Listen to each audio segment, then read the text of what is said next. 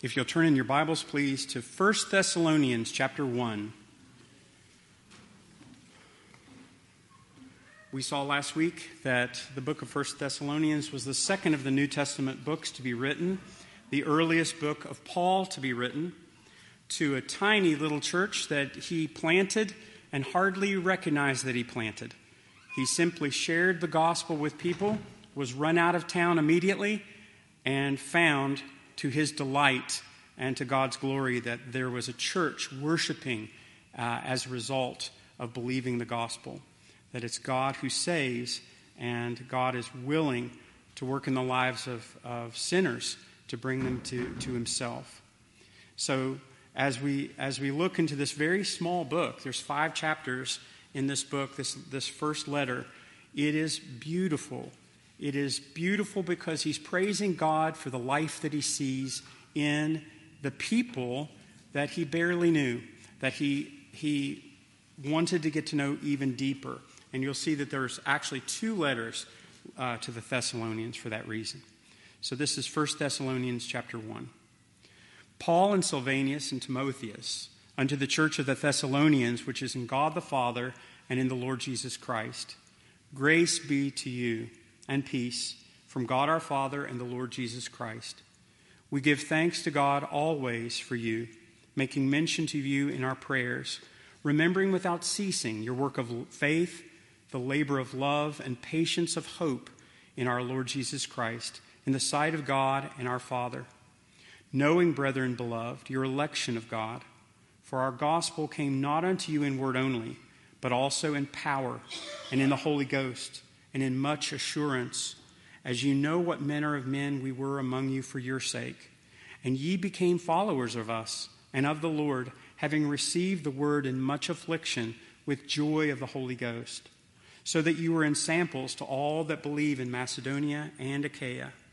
For from you sounded out the word of the Lord, not only in Macedonia and Achaia, but also in every place your faith towards Godward is spread abroad, so that we need not speak anything. For they themselves show us of what manner of entering in we had unto you, and how you turned to God from idols to serve the living and true God, and to wait for his Son from heaven, whom he raised from the dead, even Jesus, which delivered us from the wrath to come. So we saw last time that as Paul wrote to this church, wishing them grace and peace that already were theirs, and that he was delighted to see life in them because they exhibited faith and hope and love. And these things were marks of God's people. It's not something that you can counterfeit. It's not something truly that can be faked at all. You know when someone is alive and you know when someone is not alive. And in this passage, starting in at the beginning of this chapter, we're really looking at the marks or the signs of life. What is it that looks like someone who is truly alive? And is that something that you can see in the ones you love? Is it something you can see in ourselves? This is essentially marks of a breathing soul that God has raised from the dead. So it starts here in verse 4. We looked at 1 through 3 last time. In verse 4, knowing, brethren beloved, your election of God. Now, there's nothing stronger you could say. Paul is saying to these people, I praise the Lord because you belong to God. I can tell, I know that you belong to God. And there isn't anything that you could say about a person any greater. That's the highest compliment you could ever pay a person, is I can tell from your life that you love God and that you've been changed by God, that you've been brought from dead to life. You're alive, that you belong to God. It's amazing. You can't see the secret counsels of God, but you can see the effects. Jesus said you don't see the wind. You don't know where it comes from and you don't know where it's going. But you can see the trees bending over when the wind blows on them. And when you have come to life, Jesus told that man, you must be born again. When you are born again, the baby cries. That is a mark of its life. In fact, if you don't hear the baby crying, you're panicked because that's the very first thing that you know that baby is alive. He took a gulp of air and screamed his head off. And that is exactly what happens in our lives. God raises us from the stupor of our sins to where we couldn't care less about him. We didn't care. We never felt any guilt. We never felt the first pain of accusation that we were not right with a God, that somehow God was fine with us. I shared the gospel with a man last week, and I shared the gospel, and he didn't have the first, not even any inkling of guilt before God. I said, what do you do with your guilt? What do you do with your guilt, knowing that you're guilty in front of God? And the man said, I'm not guilty in front of God. And I mean, of course, then there's the sadness, because that's a mark of not life, do you see? You can look at a person and know their testimony shows, their breathing shows whether their heart is beating or not. And Paul said, I can tell that God is in your life, that he has risen you from the dead, and that you are his, because, first of all, you received the gospel. You received the gospel. That's a mark of a believer.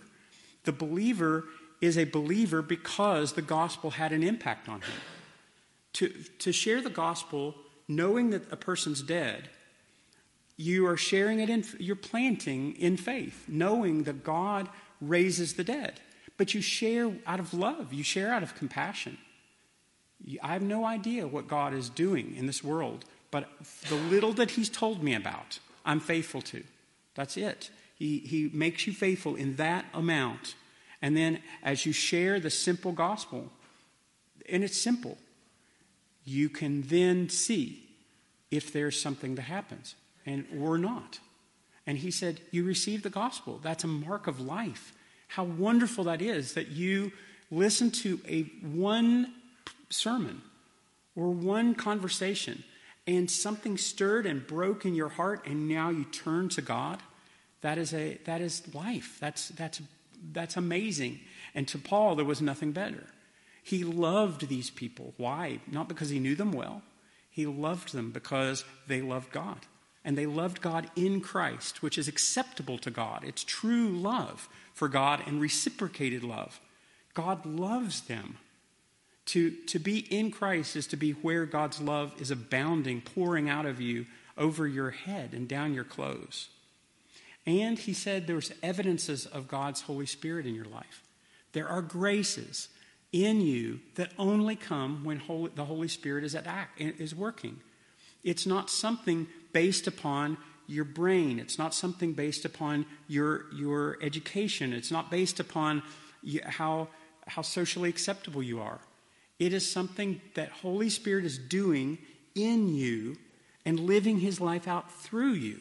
And that is unmistakable. You can tell when someone's home because the lights are on. You can tell when someone's not there because the lights aren't on. I've talked to people like that too.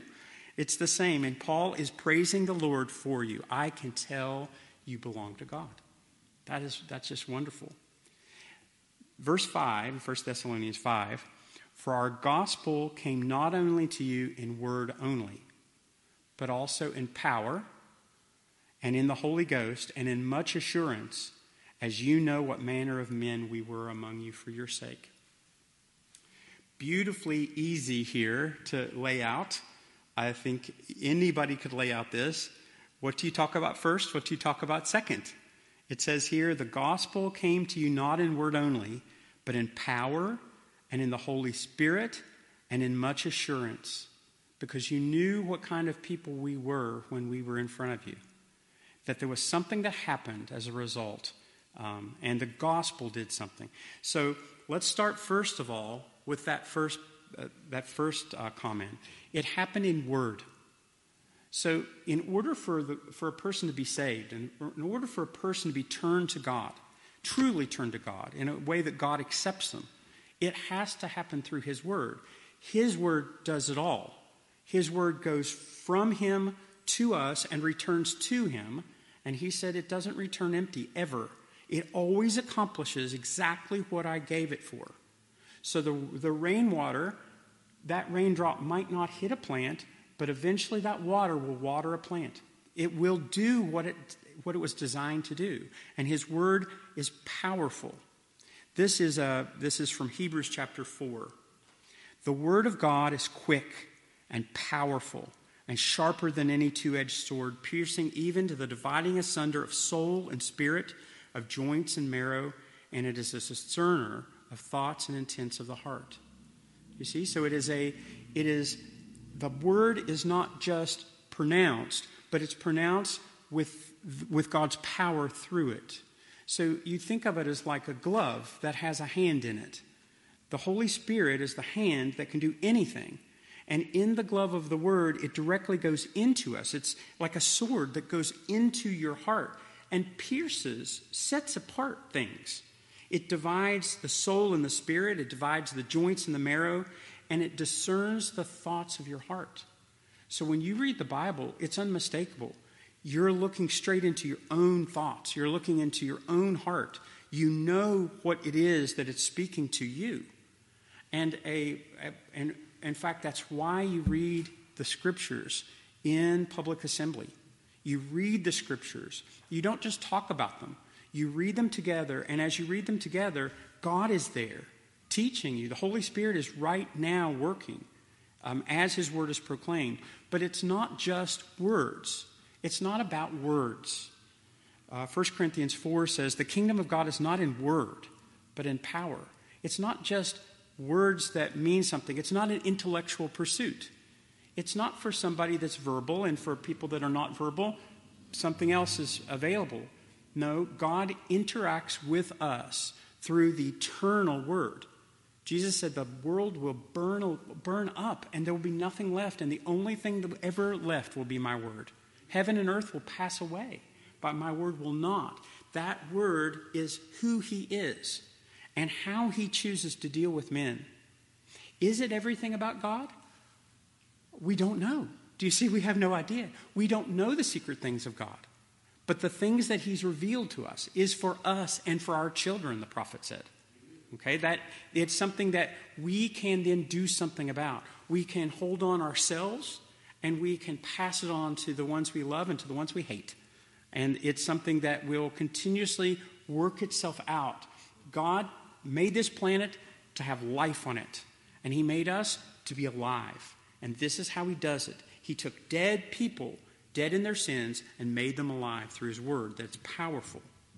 1 Corinthians 2 says, and my speech and my preaching was not with enticing words of man's wisdom, but in demonstration of the Spirit and of power, that your faith should not stand in the wisdom of men, but in the power of God. Do you see? So Paul is saying, I don't preach so that you'll like listening to me. It's not that I'm trying to engage you necessarily. I'm simply trying to very clearly tell you what the Bible says. And that's all it is. A sermon is not entertainment, though I love listening to sermons. It's engaging to my heart. It's engaging to my soul. It's engaging my mind. I would rather listen to a sermon than see any kind of a show. The kids beg me to watch television with them, and I have to plant myself to watch it because I can't stand to watch television. But I will listen to a sermon, I'll read a sermon, but that it's not for its entertainment value. It's because if you truly just explain what is there, God's power does everything. It delights you. If you're a saved person, it's the nourishment that you crave. It's what you want. It's not something that you are ever bored with. It doesn't just sit on your ear. So it said the Word and in power, in the Holy Spirit. Do you see? If the Lord doesn't build a house, the workmen work in vain. If God is not in his Holy Spirit doing a work in our heart, there is no work being done in our heart.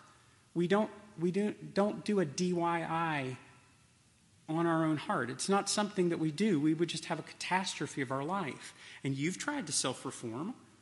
I know you have. I know I have. I know I've tried to be good and do right and keep my nose clean. It doesn't work. It doesn't move you towards anything. But when God is working in you, and there's power from that word powerfully displayed, and the Holy Spirit is gifting you and doing something in your heart, then there is life as results, because it's God is the giver of life. And then it says, in much assurance. That these people, though they were so shortly taught, had assurance that God loves me. And it wasn't a false assurance. It wasn't assurance like so many people in this country who all think God loves them and has a great plan for their life. No, God loves you because you've turned to him. You've turned to him through Christ. And that honoring of his Son is the highest thing that God would ever value. And he loves you. He wants you. He sings over you. You are his treasure. You're his possession. And he gives you assurance.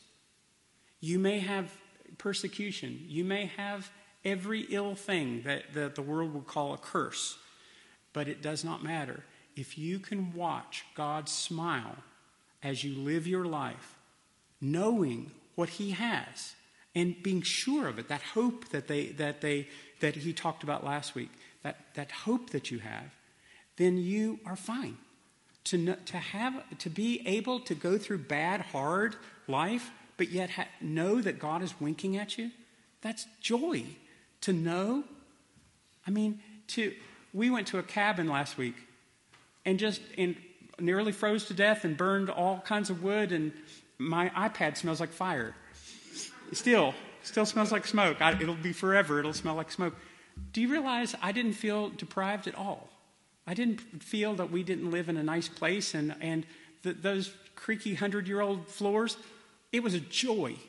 For God to show you that your life is hard does not mean he's cursed you. It means he loves you.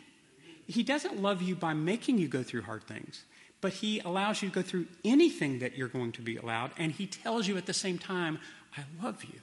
I love you forever. I love you with an everlasting love that'll never change, that'll never, ever diminish. And that assurance is a mark of a living thing. So we're going to go through those four things. The Word, the powerful Word, the Holy Spirit-powered Word, and the assured Word. So the first thing that I see that Paul is saying is I can plainly see that the gospel is powerful and effective in you. And I needed to go here first because I don't want it to be about the Thessalonians. I don't want it to be about us, as though somehow if you see that I have a life in my bones, that somehow it's my fault, that I did something awesome, that I should be lauded for.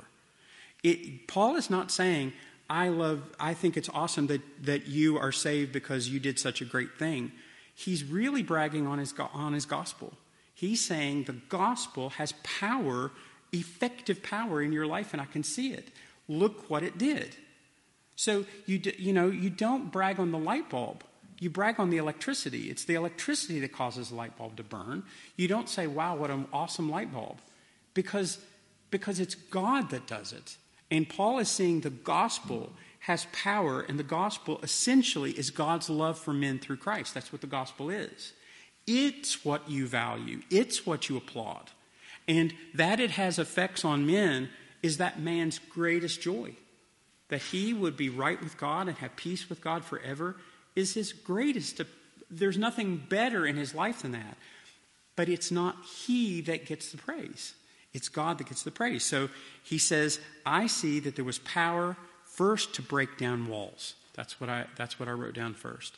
I see, Paul says, in your life that this gospel that I preached to you remember, I was running when I got to you. I was running from the mob in the previous town when I got to you, beaten up and bleeding, and putting my teeth back into a socket. That's who I was. You saw me. I wasn't in the best shape that I was in. I didn't think clearly. I simply shared in weakness what the gospel says. And you believed. Isn't it awesome that gospel can break down walls? Because what opposition did I put up to the gospel? I put every opposition up. I didn't want God. I didn't want God. I would run from God. I don't want to be told that I'm wrong. I don't want to be told that I'm bad and I'm dirty. I want to be thinking that the man that I shared with the other day didn't know that God was even displeased at all. But yet he was telling me about what a catastrophe his life was. But at the same time, he didn't think that God had anything to do with it at all. Why would God even think about me, he said. Well, it's because that the gospel can break down walls. So if you're alive, walls had to be broken down. This is from 2 Corinthians chapter 10. For though we walk in the flesh, we don't war after the flesh. For the weapons of our warfare are not carnal, but mighty through God, to the pulling down of strongholds, casting down imaginations and every high thing that exalts itself against the knowledge of God, and bringing into captivity every thought to the obedience of Christ. All right? Do you see the opposition that I have, the coldness I had, the lack of love I had, the lack of response I had, that I couldn't care less, that I added sin upon sin to God, and God chased me down with his love. And it broke it down to where I then turned from hating him into loving him. There was a huge change. It wasn't just waking up. It was actually coming to life. It was something completely different. What I shouldn't have been able to do, I did because God was working. He broke down those walls to where I even knew that there was something against God that I had personally done and that I have something to do, that I must respond. That had to go. And the gospel does that. And don't ever give up. As you're sharing with your friends, never give up. As you're sharing with your children, who you're like, but my children, they should have loved God. And they don't. You never give up. You share and you share and you share and you love and you share and you love and you share. Those walls can come down. Jericho's walls can come down. And the attackers, remember, Jericho simply went from all directions and just walked over the rubble and into the there was unopposed. I promise God is unopposed. When your walls break, he's unopposed. He doesn't have to then figure out how he's now going to get in. He just walks right over the rubble of your life and comes straight in and changes you and brings you to life. That's what happens. Jesus was talking to the Pharisees, and he said, you think I cast out devils by Beelzebub? Are you serious? But if I cast out devils by the Spirit of God, then the kingdom of God is come to you. If it's God's kingdom has come to you, if I cast out demons by the Spirit of God, or else how else can one enter a strong man's house and spoil his goods, except first he bind the strong man, then he spoils his house? Do you see it? The devil is a strong man that owned me, played with me, toyed with me like a cat before he killed me forever. He had no love for me. He possessed me. And he was a strong man armed, it said in Luke. A strong man armed. Who could break into a strong man armed? You think? How many people would be willing to break into a house in Webster County? Not me, I promise, not me.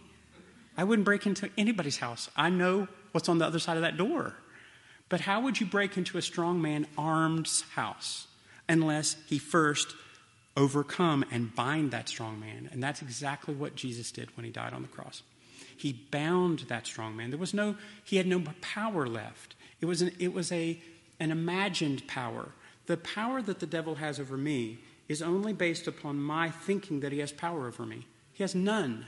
He was vanquished. He was destroyed in a day. And death was destroyed in a day.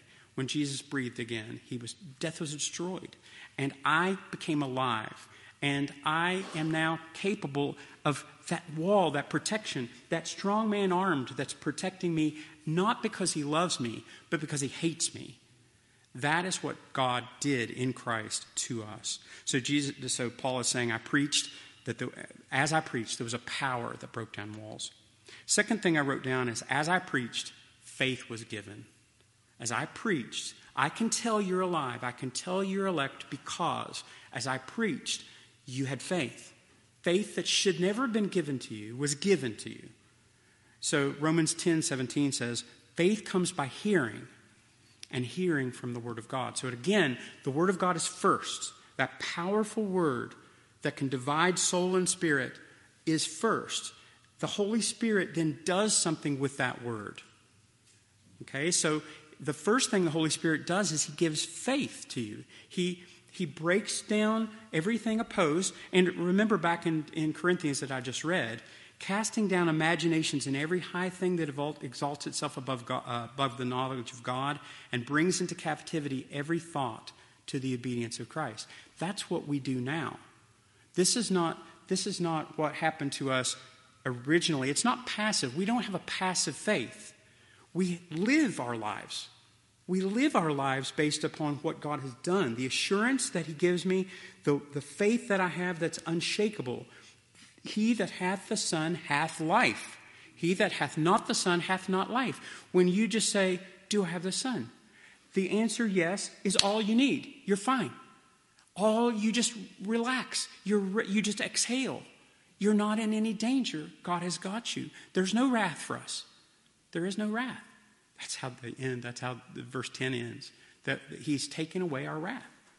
So we relax. But in my life, not only did the Holy Spirit cast down the walls to allow me to believe, but now I work with the Holy Spirit. I co-labor with God, not in the saving of my own soul, but in my response. As I love God and I reach out for God, what reaching out to God means is that every time that there is a stone in my garden, I throw it into somebody else's garden. Every time there is a thought that is against the authority of God in my life and in this entire world, I throw it away. I take every thought into captivity. Do you see it? So there was a breaking down of the walls originally, and then there's a breaking down of the walls continuously. I promise I have 1 trillion walls that must be broken down. I must, because my heart is not fully God's. I'm still wrapped in my grave clothes, and I am tied up, and I have to be free. So God doesn't just passively take you to heaven. It's not just that you could be informed of your salvation on your deathbed. No, God saved you when you're 7. Why? He saved me when I was 26. Chances are I would have never come to the Lord. 26 is pretty old to be coming to the Lord. Very, very few 26-year-olds come to Christ. But it happens. And there's 95-year-olds that have come to the Lord, and I've seen it.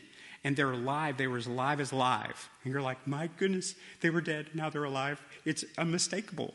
Paul's seeing that. And he said, I saw that faith was given. You heard the word.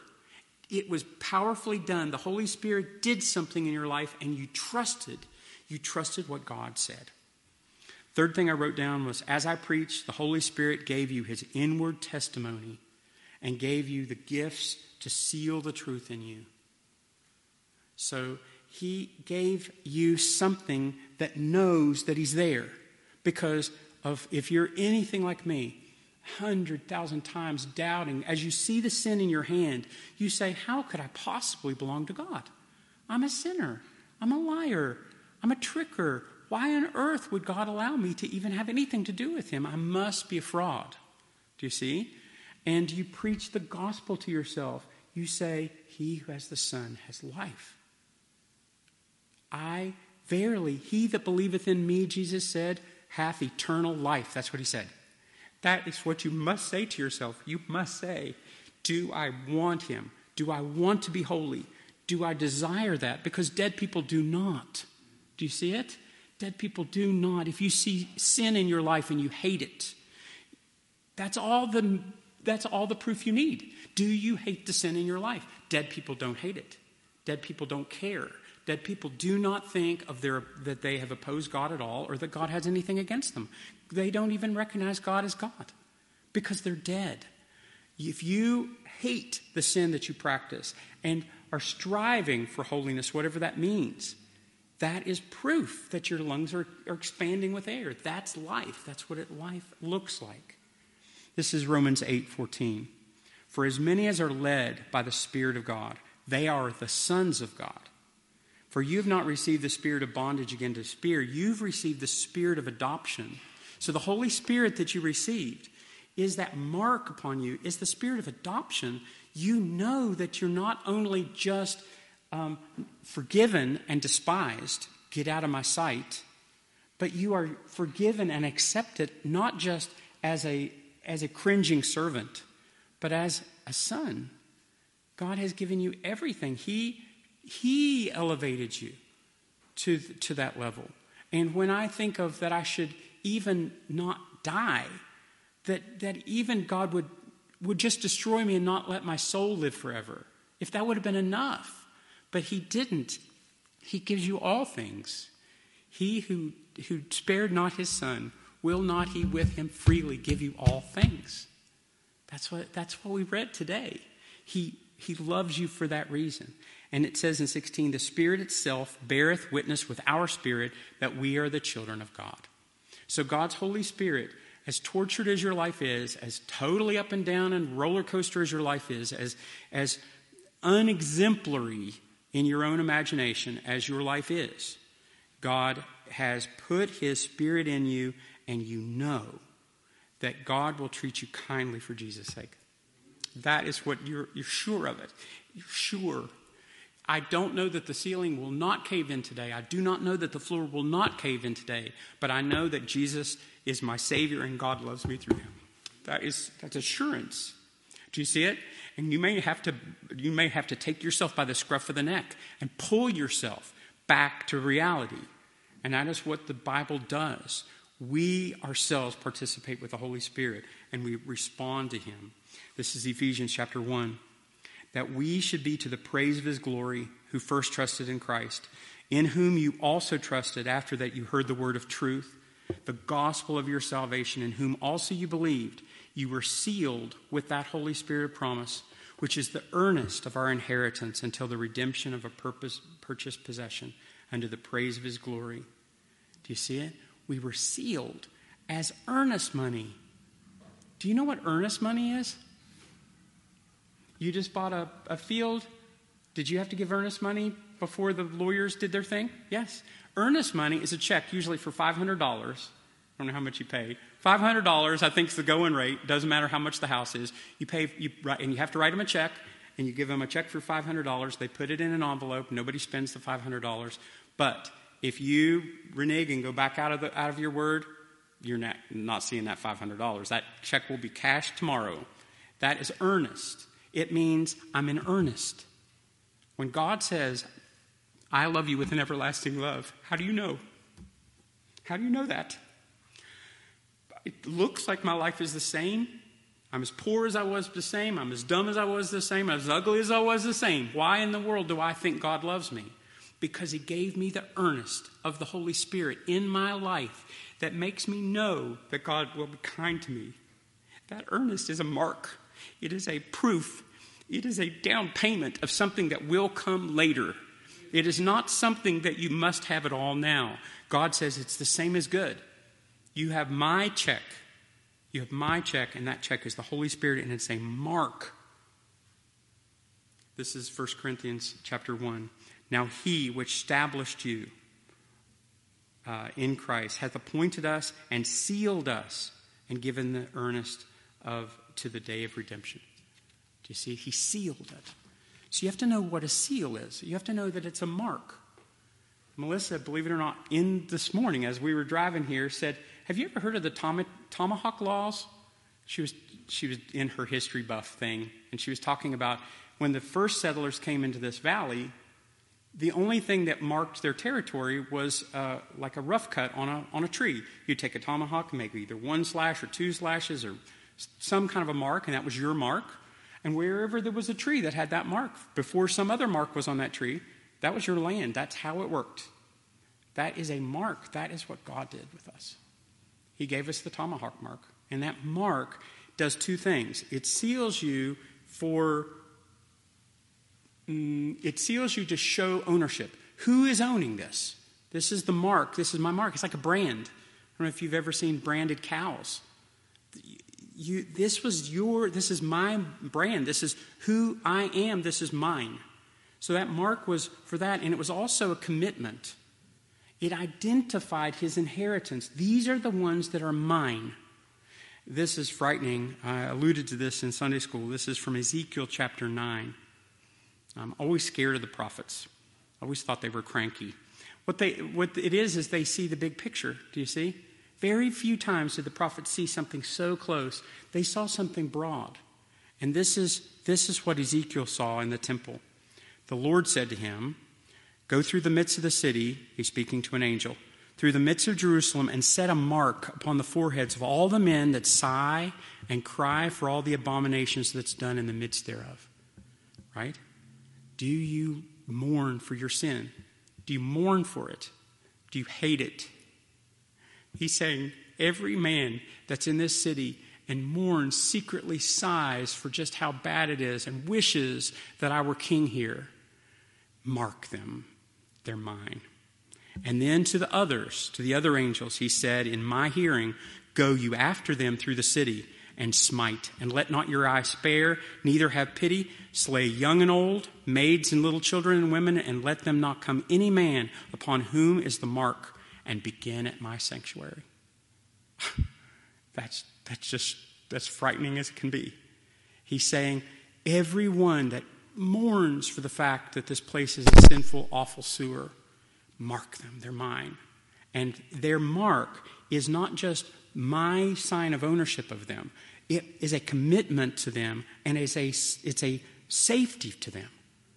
And then you go and you smite freely any man upon whom the mark is not. And I think you can see that there's a parallel passage in Revelation. I think you probably thought of it. That there is a separate, very parallel passage to this at the end of Revelation. So it shows God's authority, his ownership, his commitment. Okay? So in some ways, it's a demonstration, that mark of the Holy Spirit. Do you see gifts of the Holy Spirit? Do you want to pray? Do you want to spend time in his word? Do you hate your sin? Do you see it? These are graces. They're graces that other people would say is worthless. What does this? It's not a house. It's not a bar of gold. Why is this valuable? Why would God say that this is the treasure I give to my children? No. That is something that doesn't just mark them, but it demonstrates to you that you belong to God, and that gives you assurance, and that gives you joy. The idea that I will go all the way and that I'm not going to fall, right? So we're not just in a big ninja warrior match where we're going to fall on the second pool or fall on the first pool and we'll never get to the end. No, we'll get to the end. And because you know that, because there's joy, because you're marked and you can see the mark and other people can see the mark, it encourages you. Why do we meet together? Because I can see your mark. Do you not know? You must meet together. You meet together so that I can see your mark. The fact that you belong to God and that you are elect of God makes me happy. It makes me trust him more. It makes me love him more. It makes me work out my salvation with fear and trembling more because I can see God working in your life. We must be in each other's lives for that reason. So it's not just to me, but it's to others. Do you see it? It's to God. God's the one that needs to see the mark. But it's to me, I need to see the mark because I only see sin on my hands. I only see sin in my heart. But God says, no. I have you, and there are marks of grace on your life, and others can see it too, and that inspires them to fear. So there's a jealousy that comes from people who, when they see that you know God, now they may kill you like Abel. When they see that you love God and that God loves you, and Saul hated David. Why did he hate David? David was nothing. David said, I'm a dead dog. Why are you after me? Saul hated him because he could see that God's hand was upon him. That's why he hated him. So you may have persecution in this life, but Jesus said, I overcame this world. You have nothing to really work about. Last thing I wrote is, as I preached, persuasion and assurance has been placed in your heart so that you don't doubt God's love for you. This is 1 John 5:11. And this is the record, that God has given us eternal life, and that this life is in his Son. He that hath the Son hath life. He that hath not the Son of God hath not life. These things have I written unto you that believe on the name of the Son of God, that you may know that you have eternal life, and that you may believe on the name of the Son of God. Look at this last verse. This is one of the most breathtaking verses in the Bible. Look at it. The last one, Isaiah. These things have I written unto you that believe on the name of the Son of God. Stop. Those of you who believe on the name of the Son of God, I'm writing you a letter. Okay, keep going. That you may know you have eternal life. Yes, you need to know it. You need to know it. But look at the zinger. And that you may believe on the name of the Son of God. Do you see it? Do you see what's written there? To trust God and then to be given an assurance that God has got you makes you trust God. It is a continuously, head over heels circle that you will go towards glory. The dawn is breaking and you are walking into the brightness of the day. It's only going to get better. Your life may get harder and it may end poorly, but God is doing it. And that's good. That's what you want. That's what you want more than anything. So if Paul could see the calling of God on these people's lives, I have to ask myself, why do I doubt it? Why can I not see it? Or maybe I don't look for it, or maybe I'm just moaning in my grovel. It doesn't work. You are rejoicing. And even, remember Jason? Remember Jason from last week? He was saved just that day, and he's already in prison.